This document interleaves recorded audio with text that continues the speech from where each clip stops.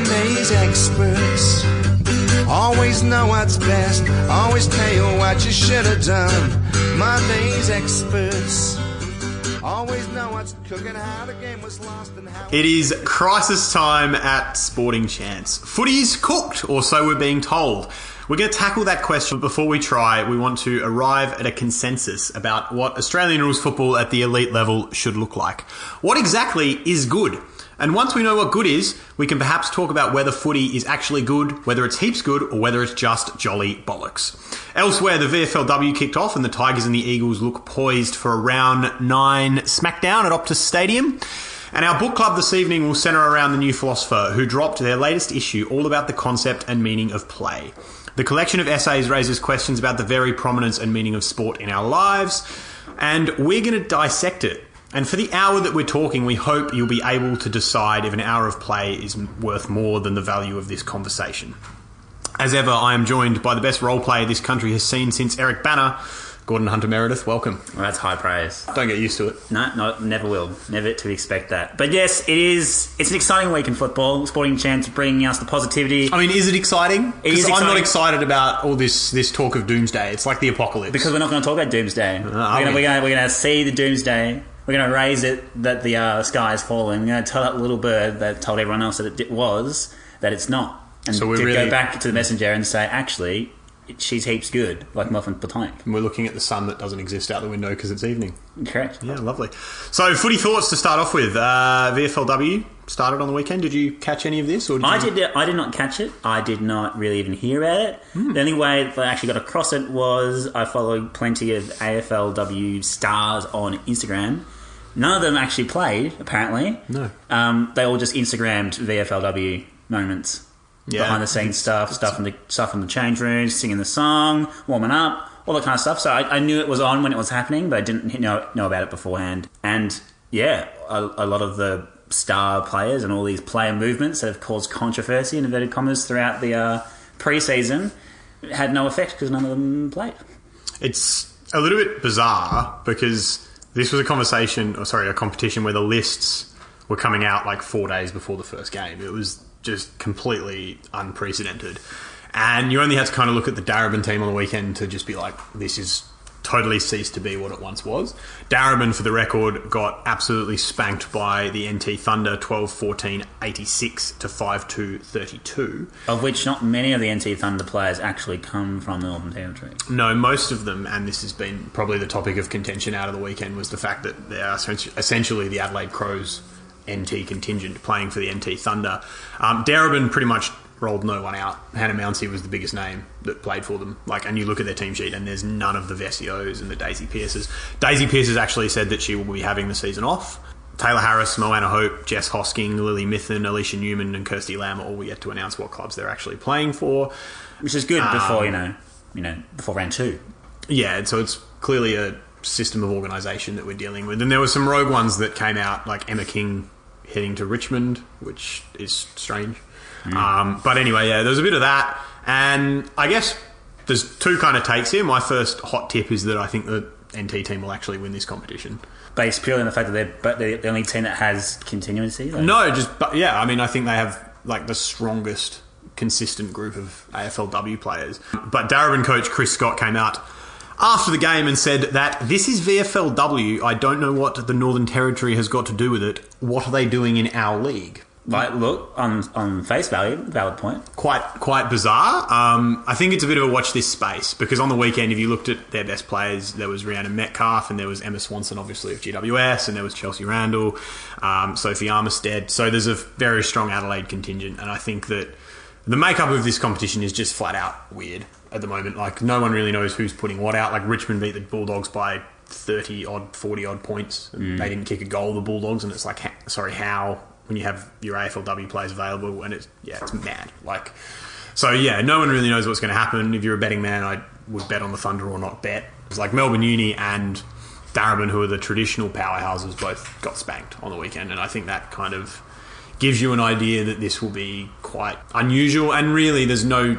You could basically make an argument that Darebin are the only team that played in this competition that is playing in it again, because everyone else has been through like the Spurs have ceased to be the Spurs, and they are now the Bulldogs, and the Southern Saints. The Saints have ceased to be the Saints, and they're now the St Kilda team, and so basically everyone is new except Darebin, who have lost a contingent of players.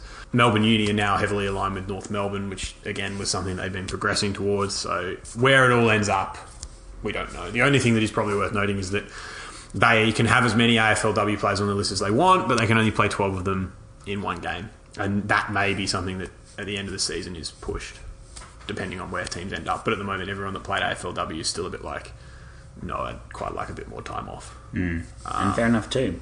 Because, yeah, especially for the likes of Daisy Pearce and stuff, they've had a lot of back-to-back seasons. Well, she essentially said that she played 3 seasons in 2 years, and I kind of have sympathy for that. I think it will be interesting to see whether that has any impact on how some of the girls that miss out start next year, but I highly doubt it will, to be honest, particularly in the case of Daisy. Like, I don't think she's going to stop being elite just because she hasn't played for a few weeks. Like, she'll pick it up like that, and she'll probably be better for the rest. Men's footy, did you pick any of this up? Plenty. Where you want to head to first when it comes to the round that was? Well, the confession from me this week is that I didn't watch a single game of men's Australian rules football. Wow. Yeah, I watched snippets at best. As part of the AFL in crisis, have you lost interest? No, I haven't lost. Well, have actually, you lost the love of the game, like Demi? My state as a Richmond supporter has changed. I said this last week. I was being tattooed while we were playing, and that would never have happened before the Premiership. That's very complacent. It would never have happened before the Premiership. And as it was, I kind of was barely even remembering to check the scores. Like, we're that good. I live in a parallel universe where we never lose. In fact, the worst thing about the weekend is Richmond had 4 teams that went on the park and we did manage to lose, which is unusual. Really unusual, because the girls won. I think the wheelchair team won. Yep. And I think our VFL boys lost from a kick after the siren. More about kicks after the siren and dubious results later. Other games of interest, I think, is the yo-yo or the juxtaposition between the ultra-clustered, low-scoring, inverted commas slogfest that was the Kangaroos versus Sydney, which actually, you know, the internet blew up, Twitter blew up, everyone was loving it, everyone was loving the upset, everyone was loving the congestion, everyone was loving the contest and the battle and the tackles, all the things that apparently fans hate, everyone actually loved. So I don't know whether the crisis merchants out there, all 12 of them, want to just, you know, jump on Twitter sometime and be like, oh, actually people don't mind this style of football.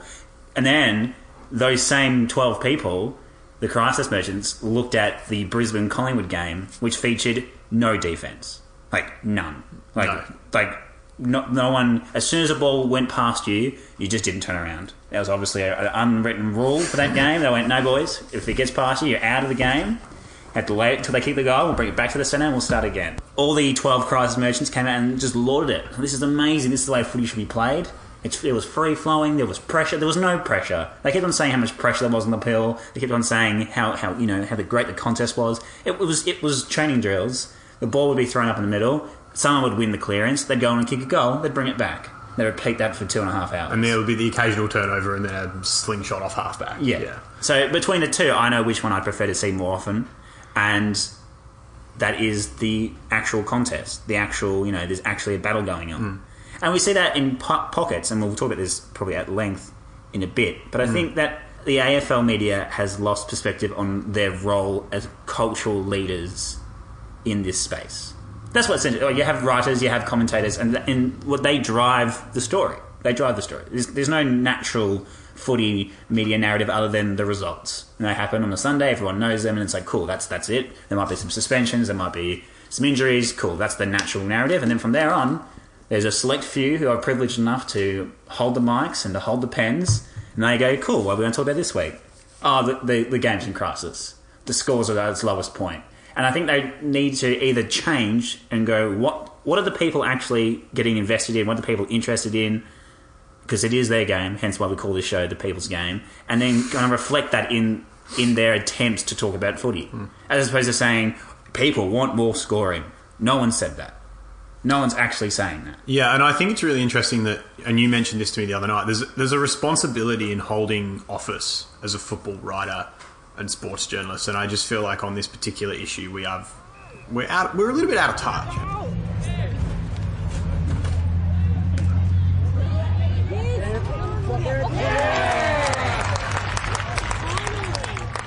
So people's question is very, very simple, and I've actually called it the perpetual people's question. A, because the word perpetual is wonderful, and B, because this question seems to get asked very, very regularly. So it is actually a perpetual people's question. The question is essentially, is the game cooked? And I think you've given us a really good segue into where I wanted to start this discussion, because for me, we're trying to have a discussion, but we don't know what good is. We don't know what we're trying to actually achieve when we talk about what we want from football.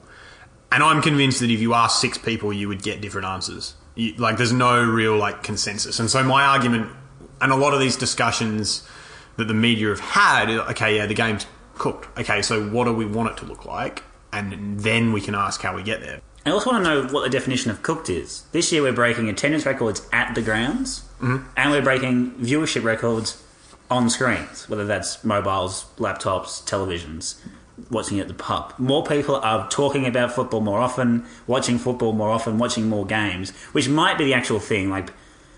But again, it's maybe it's just the media who are sick of it because they see more games and they see there have been a lot of blowouts this year. But that's just the discrepancy between the good teams and the bad teams and the early season draw. We've had 7 matches already. We haven't had that many games where we've had 2 top 4 teams play off because there's 4 of them and there's 22 rounds. So statistically, it's not going to happen very often where we get the 2 best teams playing off every time, except probably the finals, and that's going to happen later in the year. Don't worry too much about it. But I think it's not even the blowouts that they're concerned about. They're concerned about these, mostly the good games. They're concerned about the games where it's been a low-scoring tussle, being like, oh, that wasn't very good footy. Oh, the disposal rating is down. Have you ever gone to a football game, turned to the stranger next to you and been like, I'm disgusted that the kicking percentage is below 75%. No. I've gone, is there any bloody chance of any of these geezers hitting a target? But I haven't given... I don't go and feel the desire to look the stats book up. Because that's been the argument. Contested possessions are going through the roof. Disposal efficiency is down, which makes perfect sense because if the contest goes up, it's harder to dispose effectively. Tackles are up, which apparently is bad. And all this means that the game is cooked.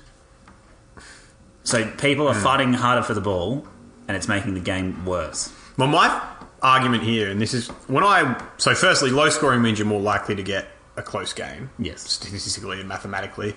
Not that they're my strong points.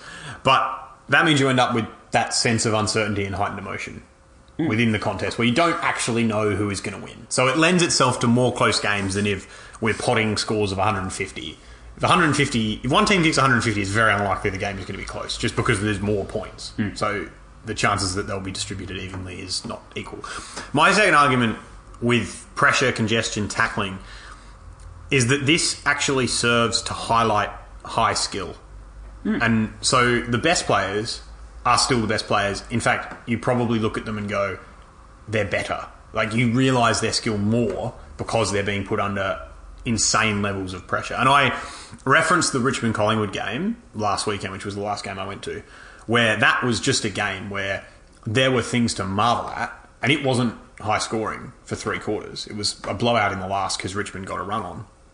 But when you were looking at things like Pendlebury and the way that he was able to slow the game down around him and not be tackled, Martin doing the same, the handballs that Shane Edwards was throwing out of congestion, some of the stuff that Brodie Grundy and Nankervis were doing in close as big men, bowling people out the way, some of those things didn't even involve stats. But there's something in that level of football that highlights good things. And to me, that game was a classic case of I'm watching 2 very highly skilled teams putting each other under elite amounts of pressure, and the best players here are standing out and rising to the top, and then those that have lesser ability are clearly there, and that is why I literally walked away from that game. I've seen some 10 very good players play very good football today, and that's why my bum is on this seat. Correct. And people froth over finals football. They always use that as a superlative and say, oh, that was great. It was finals-like pressure. It was finals-like intensity.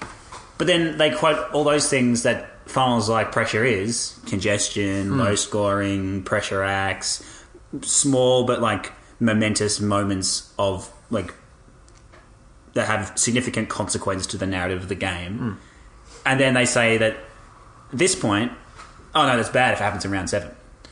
If that's happening in round 7, that's bad. But if it happens in the first round of finals, then that's amazing. But then teams get GWS get destroyed for being bruise free. They're like, you're not going to win finals. So what you're doing is irrelevant. It doesn't matter how good you are when the day's like, you're flat track bullies. Flat track bullies is like, okay, we play really uncontested football. This is why Richmond got ripped to pieces and told that they had to go back to square one. And then they did it. And now they're getting ripped for shutting the game down.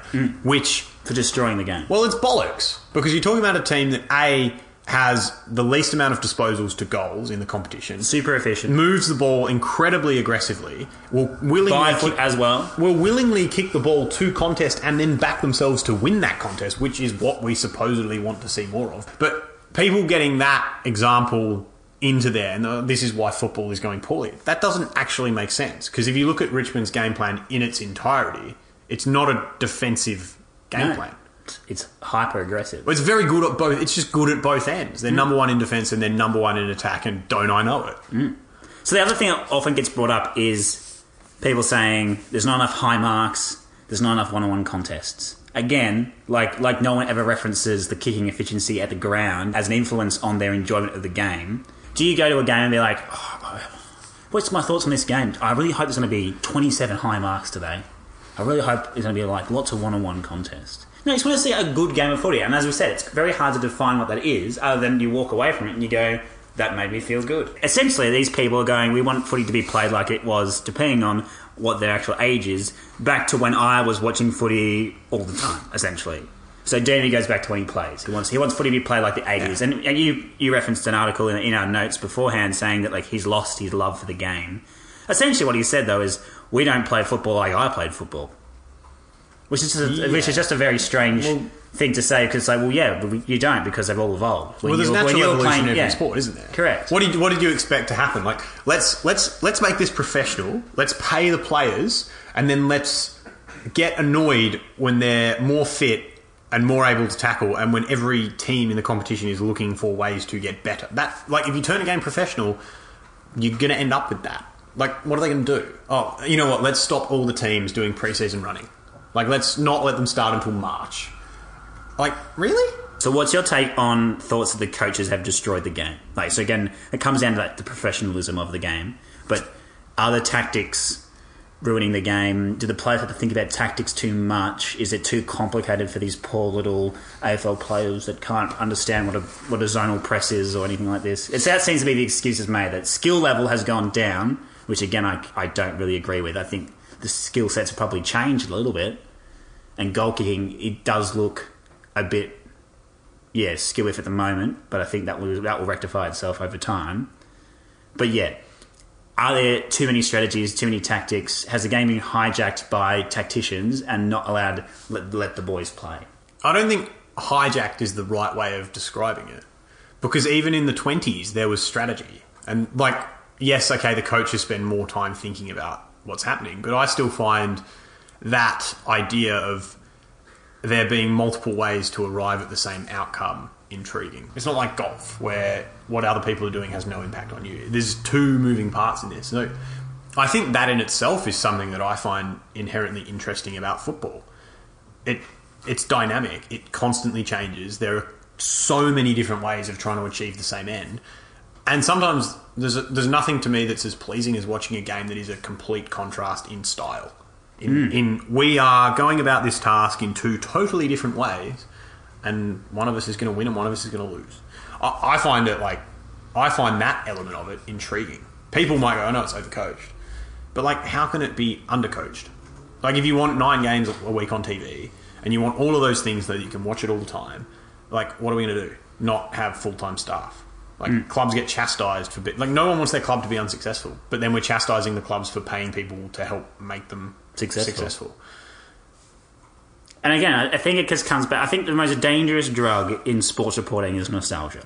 And that's what you see all the time. You see, like, BT always lend back to the fact that a forward will kick a goal and then be dragged off because it's his time for rotation. Well, guess what? That's what rotation's about, because that way he can go and kick 7 more goals later in the game, as opposed to burning all these candles. That also shows a total misunderstanding. The easiest time to substitute is when a goal is kicked, because nothing is happening. Correct, yeah. Like, having that player running off the ground at that point, you're not trying to set up anything. There's nothing. He can have no impact on the ball. So that is just logic. It has nothing to do with the fact that he's just kicked a goal either. Like, you probably watch, and most clubs make 4 rotations when a goal's kicked. Because... That's the time to do it, yeah. Why the bloody hell wouldn't you? Okay, let's leave him on the ground another minute, and then when we need him to be in our defensive press, let's get him to come off and leave a gaping hole there so the team can go down the other end and kick a goal. Like, yeah, it's just a complete lack of understanding of how modern sport works. And I think that's what ultimately needs to change from the commentators is to have an appreciation of modern sport and stop making these comparisons to the bygone eras. Because everyone, I suppose at the end of the day, the question they're trying to grapple is what is this game? Is footy still footy? So is the footy that was happening in the 1920s, the 1950s, the 1980s, the early 2000s and now still the same sport? Or has it changed so much that now it's unrecognisable? And that's the thing that I think these people, the crisis merchants, are afraid of. They keep on saying we need to protect what's the core value of our game. What is the core value game of footy? What is its entity? What is it that makes footy footy? Well, Other than me, it's football, like the actual blatantly simple. Like, go out and kick more goals than the opposition. That is the central premise. That's the aim. So you could, I imagine if you gave people, my argument is if that's the task, how far away? It can't differentiate that much. People are making it sound like it's a totally different game, right? But if you gave 2 sets of people a way of going out and doing this, they would probably arrive at very, very similar points. So a lot of suggestions have been made about how we can fix the game. I think that conversation kind of says that it doesn't really need fixing. But do you think any of the suggestions are apt? Do they have any value whatsoever? Well, so the 3 obvious ones. Zones. Well, zones is the first. Everyone seems to hate zones. Everyone goes, you can't restrict what the players want to do. So this is the part that I find very confusing. So the crisis merchants say the game is buggered. It needs fixing. And then one crisis merchant will offer a solution, and then the rest of the crisis merchants will be like, that's not football. So it'd be let's have zones. Zones are not football. Zones are netball. We cannot have zones in football. Okay, well, cool. Then how do you fix the problem of congestion? Did you do that accent again? If it is a problem. No, but you're right. And one of the problems I have with this is it's we long for what football... it doesn't look like football anymore. It's okay, so let's go add some zones, because that's going to really make it look like what it looked like in 1980, isn't it? Yeah. Those two things, you can't have one and have the other. And ironically, a team's already playing that. So, North Melbourne plays 3 isolated key forwards. And they do it quite well. Richmond do it as well. And we talk about, not having enough one-on-one contests. How often this year have we seen Fife roll forward, Dangerfield roll forward, Dusty roll forward, and have a one-on-one marking contest? It's like we ignore the things that are happening for the sake of the fake narrative they want to perpetuate. And also, that was something that came back. That's only started happening. Richmond certainly only started doing it last year, where they would literally leave Dusty in 80 yards of space with a poor bloody defender standing next to him. That has come back. And then the stupidest thing about this is 3 weeks ago, it's oh my God, the bag is back. The bag is back. We're going to have forwards kicking bags. Buddy's going to kick 100. It's all right, guys. Great. Cool. Love it. And there was all this oh my God, it's so good. Nostalgia. And then 2 weeks later, footy's hooked again. And this is what doesn't make sense. And it's old mate Bristle. We have to have something to talk about. It's almost and we'll talk about this with the philosophy chat. We always want a problem to solve as human beings. It's much, much harder to say, no, it's fine. Everything's good. And it's one of the things that I think is really interesting about coaching, because there are times where, as a coach, you have to go, no, change nothing. And that's actually a harder decision to make in a coaching box than to go, no, we're going to do this and change this. Yeah. It's harder to stick fat. And that's exactly the same with media narrative. It's harder to just sit there and go, no, actually, you know what, I'm really enjoying football. It doesn't give you that much to talk about, does it? Well, I think it's just a changing your perspective. This show, most of it has been generally positive throughout the previous episodes. We're generally pretty positive people. Correct. Usually. And there's nothing wrong. So at the moment, there's this massive sensation going through the NBA where there's just people love the NBA. You go on, there's no people love all the players, people love all the teams. They'll a neutral just go watch a team for the sake of watching them and cheer them on because they do something good. I do that with Brisbane. And, it's not very successful. They have a different approach to it now, and it's a very, very modern and very youthful approach. So everything about that league has a youth focus. So it's share all the content you want. There's no we're not going to like pull down your website if you share highlights. We're going to let people have more access to players, more access to their personality. It's very different to how sport was run in the 80s and 90s. It's amazing. And so maybe that's what needs to happen. And I suppose that goes back to who holds the cultural positions in football. Is, you know, for most part, it is older people that have different values and kind of have been brought up to look for that negative. As hard news writers, hard news is often negative. So 16 on the field? 16 on the field. What does it solve, though? So the problem seems to be, for the moment, is congestion and bodies around the ball. If you take two bodies out from each team, you've still got congestion. No, I don't think the problem is I don't think the coaches stop committing the same number of players around that pool. Like they just take them from somewhere else. Yeah, you just take them from somewhere else. So you lose Dustin Martin stood in the goal square. I would think would be what would happen. Yes. And the other thing is, and this is why it's so hard to predict. Okay, let's put 16 on the field. That then means that like the positioning of one team is still reliant on the other. So it's not like one coach can just sit there and go, oh, let's ditch the wingers. Because if the other team doesn't ditch the wingers, guess what? Go play some wingers. They've got extra players elsewhere. And so there's always that element of it. And so that makes it, I think, relatively difficult to actually work out what would happen. Yeah, I don't think there'd be any significant change. Which is weird, because that was like one of the praises for the solution. They were like, if you just had 16 players on the field, no one would even really know. If you didn't tell anyone, you'd leave the footy, you wouldn't even know. Well, then why change it? Yeah, exactly. If no one sees indifference, then it's probably not going to be a great solution to the problem. Then and what did you think of the BT rant about throwing the ball in quicker, balling it up quicker because of the nominations? I had an inception moment there. My brain exploded. Because I totally agreed with BT. Yeah, the annoying thing about that... I was like, wow. Dad said that to me 2 days before, and then I heard BT crapping on about it, and I'm like, I completely agree with you. And I can't think of the last time I agreed with Brian Taylor on something. But that is 100% right. So it just two things have come out in this, and I think this comes back to the professionalisation of the sport, is that umpires are under more pressure to make the right decision, make sure everything's correct. We have the nomination thing when it comes to rucks, we have the score review. All these things slow the game down. If you slow the game down, you give more time to coaches to control with patterns and structure, and then you get this stagnant game that apparently is existing. So Buckley came out and said if the umpires just blow more holding the balls, more free kicks for tacklers, which we want to see of. We want to see more people with more intensity. So reward the tackler, reward that skill, reward that effort. Boom, you're going to clear it out because they get a free kick and then they kick it. Yeah, well, the argument here is like, and then here with the throw-ins is that if you just throw it in quicker and use it hopefully deeper into the field, it gives less time for people to structure up and to clog up. And players can't get to that contest. So what I don't understand though is that 2 years ago we were really upset about the third man up. So that's what happens. If there's not enough time to nominate who the ruckman is, then you get someone coming in over the top. Surely the solution there is if a team has 2 rucks and one team has 1 ruck, the team that has 1 ruck gets a free kick. You don't really need to nominate. No, I mean I think that is one very. The thing that I think has come out of this is that I think the solutions are simpler than people think. Everyone's looking for this grand exotic change. Let's do this. Let's do something radical, and then everyone's like, no, let's not do something radical. It's like the solutions are actually painstakingly simple. Pay more free kicks around stoppages. So be stricter on what we have. Maybe just take prior opportunity even a little bit closer. And just throw the bloody pill up quicker. And then players can't get there. Bugger it if the ruckman can't get there. That'll reward ruckmen who are more fit, which is inherently what you want. You want the good players with good aerobic capacities to thrive, and they'll have more space around the contest because they get there quicker. So yeah, I mean, I don't really feel that this is a classic case of what old mate Wilbur would say, mate. Nothing is either good or bad, but thinking makes it so. Wow. And I think that this is just it's an easy fix if it needs to be fixed. And I still don't think it's that cooked. Because congestion, as we said last week, has been an issue since the beginning of time.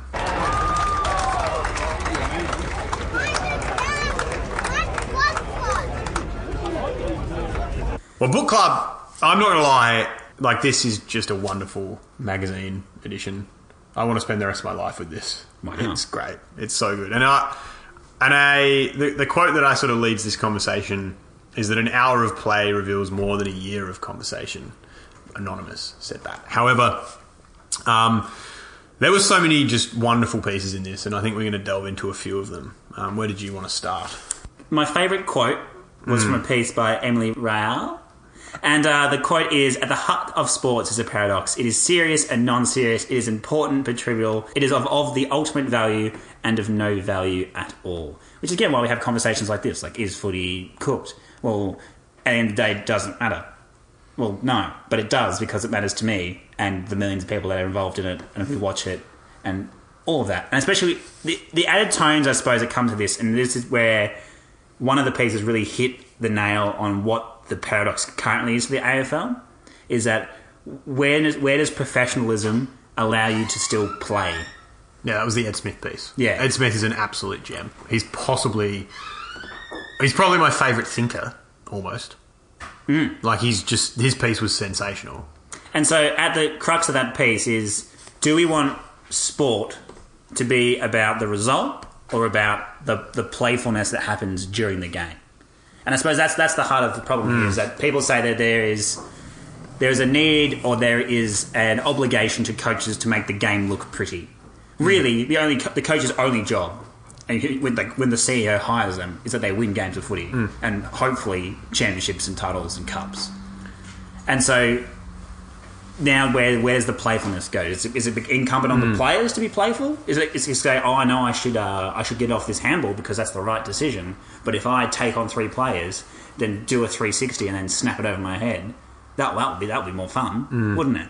Well, the quote in this was another Shakespeare quote, which was that if all the year were playing holidays, sport would be as tedious as work, which is essentially like sport is now work for the players. It's their job, they're there full time, which is kind of what the premise of this piece is. It's very hard to remember the playfulness inside you and why you fell in love for the game in a heightened and professional era, which is why you see some players that are so loved, like Eddie Betts is loved because he's naturally playful on the field, and you can just imagine Eddie Betts at training snapping the ball from the pocket and delighting in it.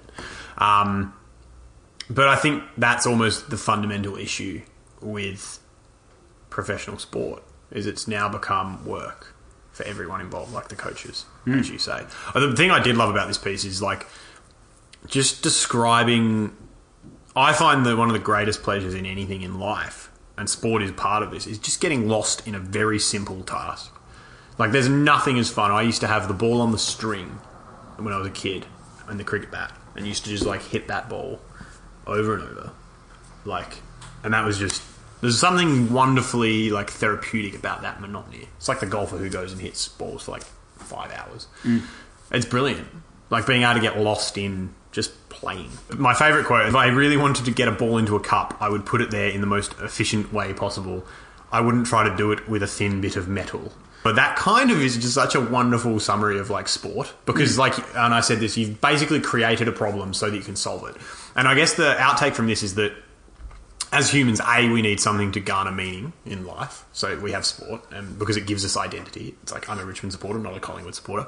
And it also, inherently, we are problem solvers. This is why I like coaching, because every week you get a problem, and every team you look at is a new problem, and you've got to pick your way through it. It's really easy to get lost in that. And I know that players sometimes don't think like that, but inherently sport is a problem. Like, and it's a problem to be solved, and that's why people are so, I think, in love with it. Like, because as she says, you could literally, rather than going to play golf for 5 hours, you could walk around the golf course and just walk to each hole and put the ball in it. Yeah, and go, I put the ball in the hole. And it'd be no fun at all. I achieved the objective. Yeah. Yeah, like, it'd be no fun at all. And I think that's where you get lost a little bit. There's a really interesting themed week on the Ringer about what is lost in efficiency. And they went through all the American sports, and their scale of professionalism is much longer than ours in Australia. And they went, what have you lost by focusing so much on, how do we do this task as efficiently as possible? And so it's things like we lose multi-positional players in baseball now. Like, everyone is so skilled at their one task in the baseball that they don't have pitchers who are also outfielders who are also batters. And when they do happen, and it's happening now, everyone loses their mind because it's so incomprehensible. Yeah, because Babe Ruth used to pitch. Yeah, if you used to much pitch, lost.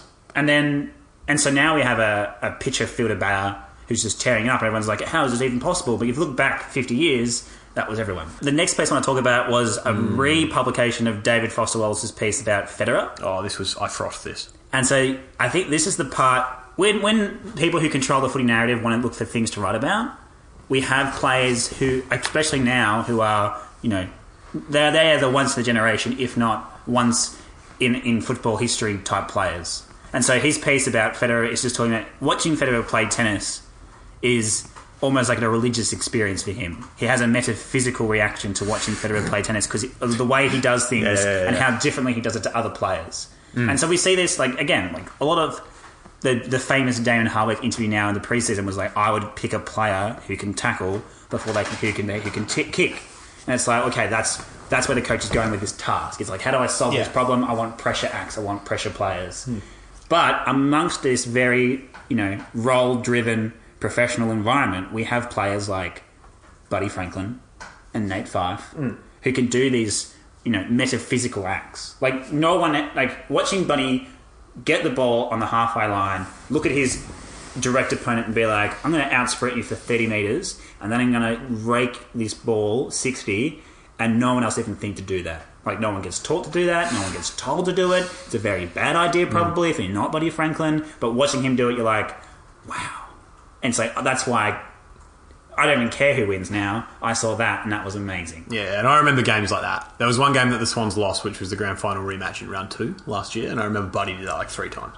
Right in front of us. And I'm just like, no. Like, you'd go to just see that, like, once. And that's the beauty. And the other thing I loved about this piece was it explains the ability of remarkably amazing athletes to make the game look like it's slow. And nothing has actually changed in the speed of the ball. All that's changed is the player's reaction. Because when you like, and particularly in cricket and particularly in tennis, when you actually outline how they come up with the reflexive motion that they use to hit that ball, it's like mind-boggling. But I love that the description of Federer and the description of Steve Smith, and sometimes the description of someone like Pendlebury, is that they have time. Like, the game slows down around them, which is not right. All that changes is their acting on that time and their ability to move quicker than everyone else. And I described him in a piece last week about Pendlebury as like he's a Neo from the Matrix sort of character. Like, he actually in some ways does have a little bit of superhuman comparative to the others on the field, which is why it looks like that.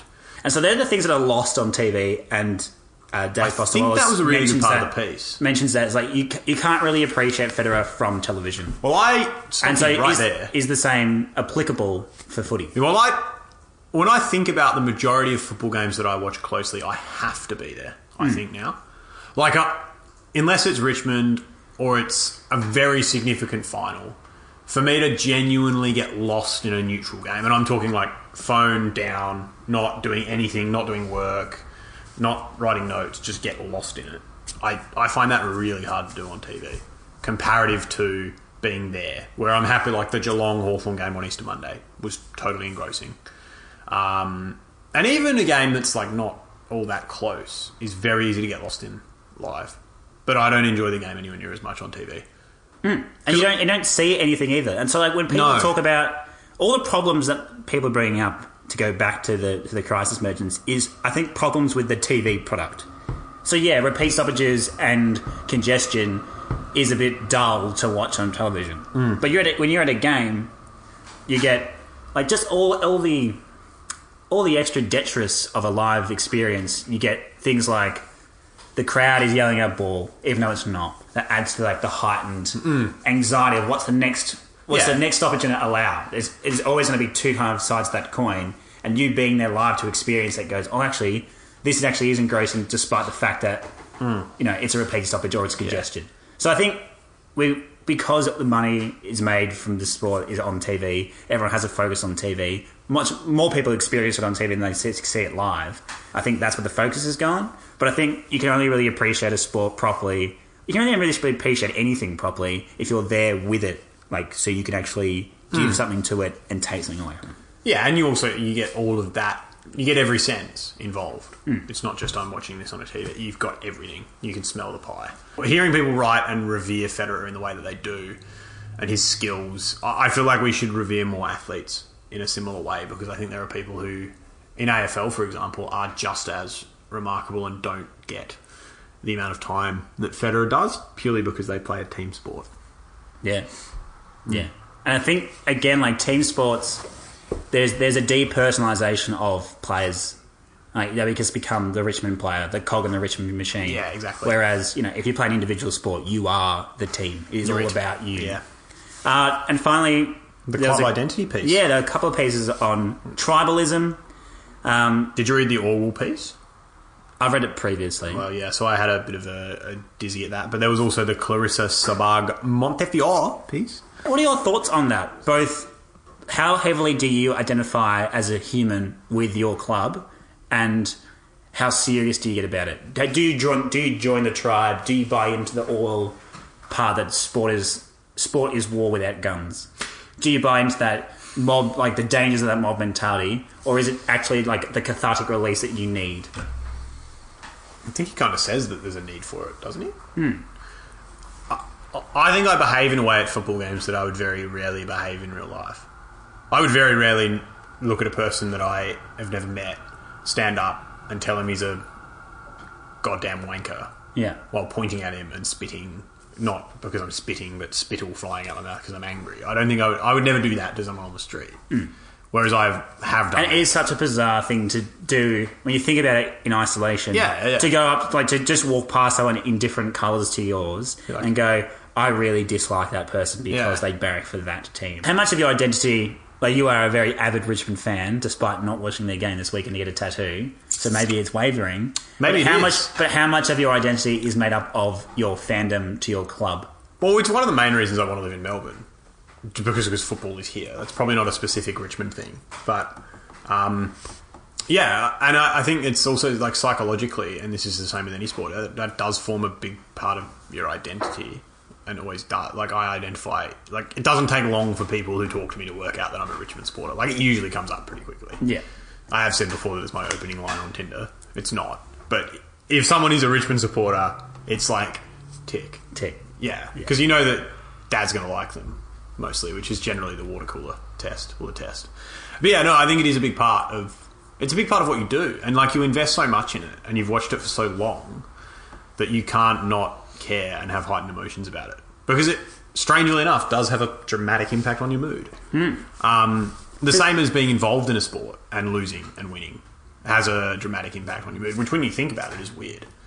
Like, I watch a team of people... I've never met any of the people that are doing this.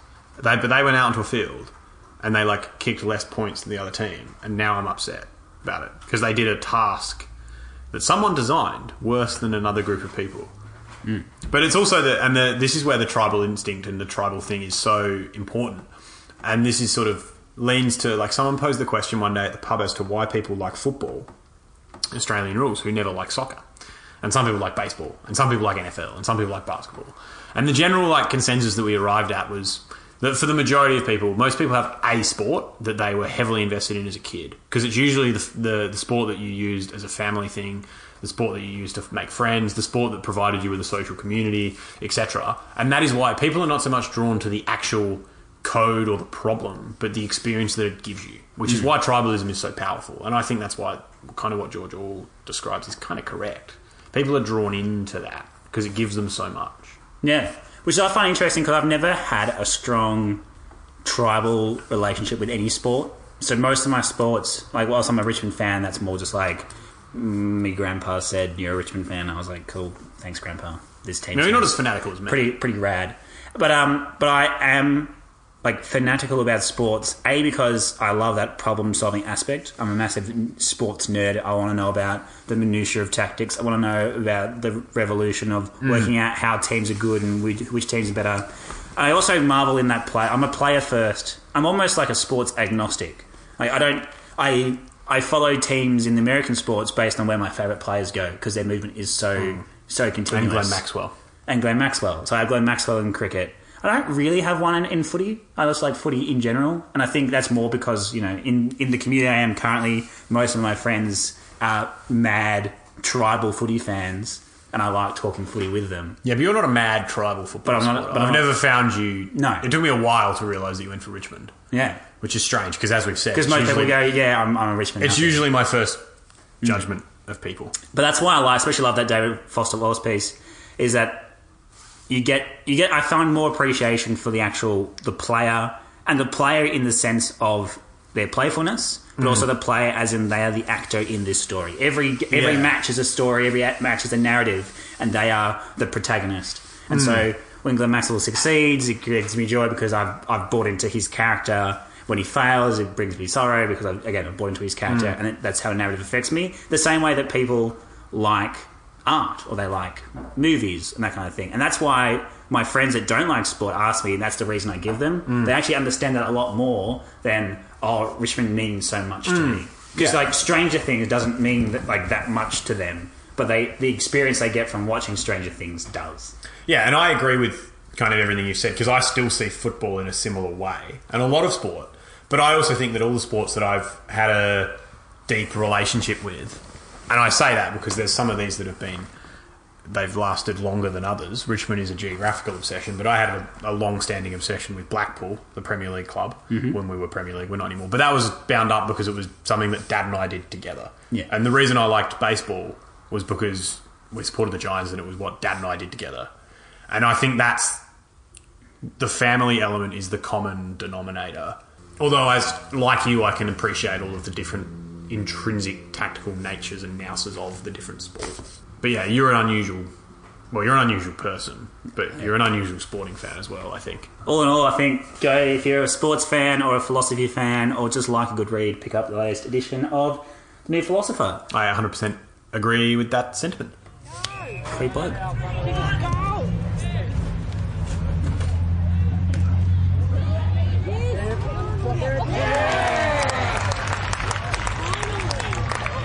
So time, everyone's favourite segment. Benno's Bants and Rants. We haven't got a rant this... Well, actually, have I got a rant this week? Well, the whole thing was a rant, really. The whole thing? Last week? No, we ranted the whole episode so far. Well, you're right. I do love a good rant, though. Yeah. And we are going to make this a consistent segment. Yep. The segment is called I Swallowed Bruce McAvaney's Briefcase. Okay. Because as a kid, this is what people used to say about me. Oh, wow. I swallowed Bruce McAvaney's briefcase. That's high praise. It was partly because in year 4 maths, I used to be able to recite the Melbourne Cup form guide and tell my teachers who was going to win. Oh, and wow. various other things, and they actually thought I was a gambling addict in the 4th grade, which is kind of true, because we did used to have some betting markets running in the playground in the 5th grade, and you know about our obsession with dice cricket. We do, yes. Which was big. Anyway, so this week's little tidbit, and there's probably another way of phrasing this is stuff, if you ever go to a really football-orientated quiz night, you want to know. This is about VFL, AFL protests, Gordon Hunt Meredith, and there have only been... How many of these have there been in history, Gordon? I bet you can't guess. 3. There's been 3. And the little interesting thing here is that they have all involved the St Kilda Football Club. And I think this conversation comes at a really interesting time because, well, St Kilda could do with a bit of protest on some of their results now. I guess the pseudo 4th, although it doesn't really relate to one game, would probably be Essendon being removed from the finals, but I guess it wasn't really a protest. It just paved the way for Richmond to lose to 9th, which probably made it valuable for the rest of the sporting world and Richmond supporters, really, because it made everything more satisfying when it came to fruition. So the first one, and this is a little tidbit for St Kilda fans if you don't know this, was actually St Kilda's first win in the VFL. So St Kilda were, you think they're bad now, and they are, but they didn't win a game before the century turned. So they didn't win a game in 97, 98 or 99. They did win some games in the VFA. Had 42 consecutive losses, ladies and gentlemen. That's not that bad, really. Sorry, but when have you been involved in a team that had 42 consecutive losses? But they're and no, it's not professional, but there are club footy, footy clubs out there in local footy land that are racking up 100, 150 straight losses. And this wasn't really professional because it was early days, and St Kilda were only invited into the VFL because they had a nice ground. It was one of the reasons. One of the criterion? One of the criterion. Anyway, so the general story is that St Kilda played Melbourne at the Junction Oval, and the score was 10-8-68 to 9-13-67, which was originally 9-14-68 to Melbourne. The result wasn't decided on the day, which meant that after those 42 consecutive losses, St Kilda didn't even get their happy changing room vibes and beers. But at least they didn't make them play the game again as a replay. So basically Melbourne kicked a goal after the siren at three-quarter time, which was wrongly allowed to stand. Basically the mark was taken after the siren. And the umpire hadn't obviously blown the whistle. They had the shot at goal. St Kilda protested, and 5 days later were awarded their first VFL win. It didn't do them much good because they only won that game for the year. They didn't get to celebrate it properly, and then they finished the year with a percentage of 39.13, which basically means that they were woeful. So the second one was, and this is kind of like there'll be some amateur sporting clubs that are really happy about this, because essentially St Kilda buggered up and they were docked points against Geelong because they played an ineligible player. So Mr. W. Stewart was suspended by the Bendigo Association. The Saints opted to play him anyway in Melbourne the following weekend. The plot twist in this is that at the time they decided to play him, his sanction hadn't been handed down. So the St Kilda Football Club asked Charlie himself, yes, Mr. Charles Brownlow, whether they were entitled to play him. So they sought verbal permission. And the Argus basically reported that Mr. Brownlow said that if you play Stewart, you do it at your own risk. So St Kilda ended up winning the game by a point. So 6-12-48 Geelong were defeated by St Kilda 6-13-49 at Corio Oval. And Geelong then protested and the result was overturned. The most notable and most recent, 97 years on from the last game that was decided via protest, was Siren Gate number 2, which happened between Freo and St Kilda, and this time Freo were awarded the 4 points, 13-15-93 to 14-10-94. And this, I suppose, is one of the greatest controversies we've had in modern football, because this game was a giant shamozzle because the umpires didn't hear the siren and it basically went on for 10 seconds. Stephen Baker had a shot at goal which levelled the game, but then was awarded a free kick after having his shot at goal because he was pushed late. So he had the choice of kicking again to kick a goal, and he took that shot. It just meant the behind was scrubbed off. So he then kicked another point. So the game was still drawn. Freo obviously walked into League HQ and went, we're not copying this. Their coach, Chris Conley, went bonkers on the day. And in the end, they were awarded the 4 points and common sense prevailed because it was bleedingly obvious in the television era that the umpires had just not heard the siren. What I love is this game was at Launceston between St Kilda and Fremantle, who don't have particularly big fan clubs anyway. But when you played in Tasmania, that's neither their home grounds. The excuse the umpires gave was that they couldn't hear the siren over the raucous crowd. 15,000 people. 15,000 people. I love it. The interesting little incidental thing about this is this also happened in 1962, where Carlton essentially punched a behind at Brunswick Street Oval after the siren and after the umpires had failed to hear the siren. So they won the game out of benefiting from that point. But Fitzroy didn't protest the result. So the result just stood, despite the fact that the league requested that Fitzroy install new sirens at the ground. So I haven't looked into that one deeply, but I have absolutely no idea why they didn't protest, having been asked to install new sirens at Brunswick Street Oval.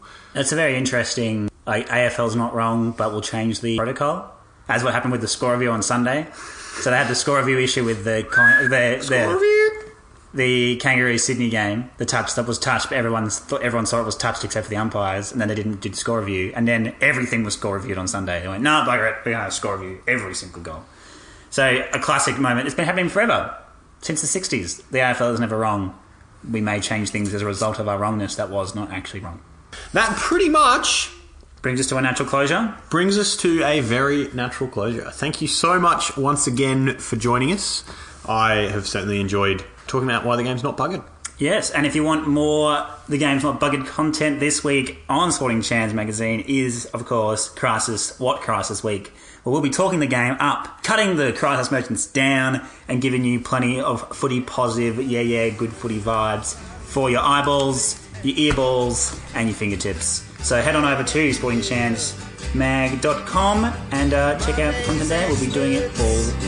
Balls have ears.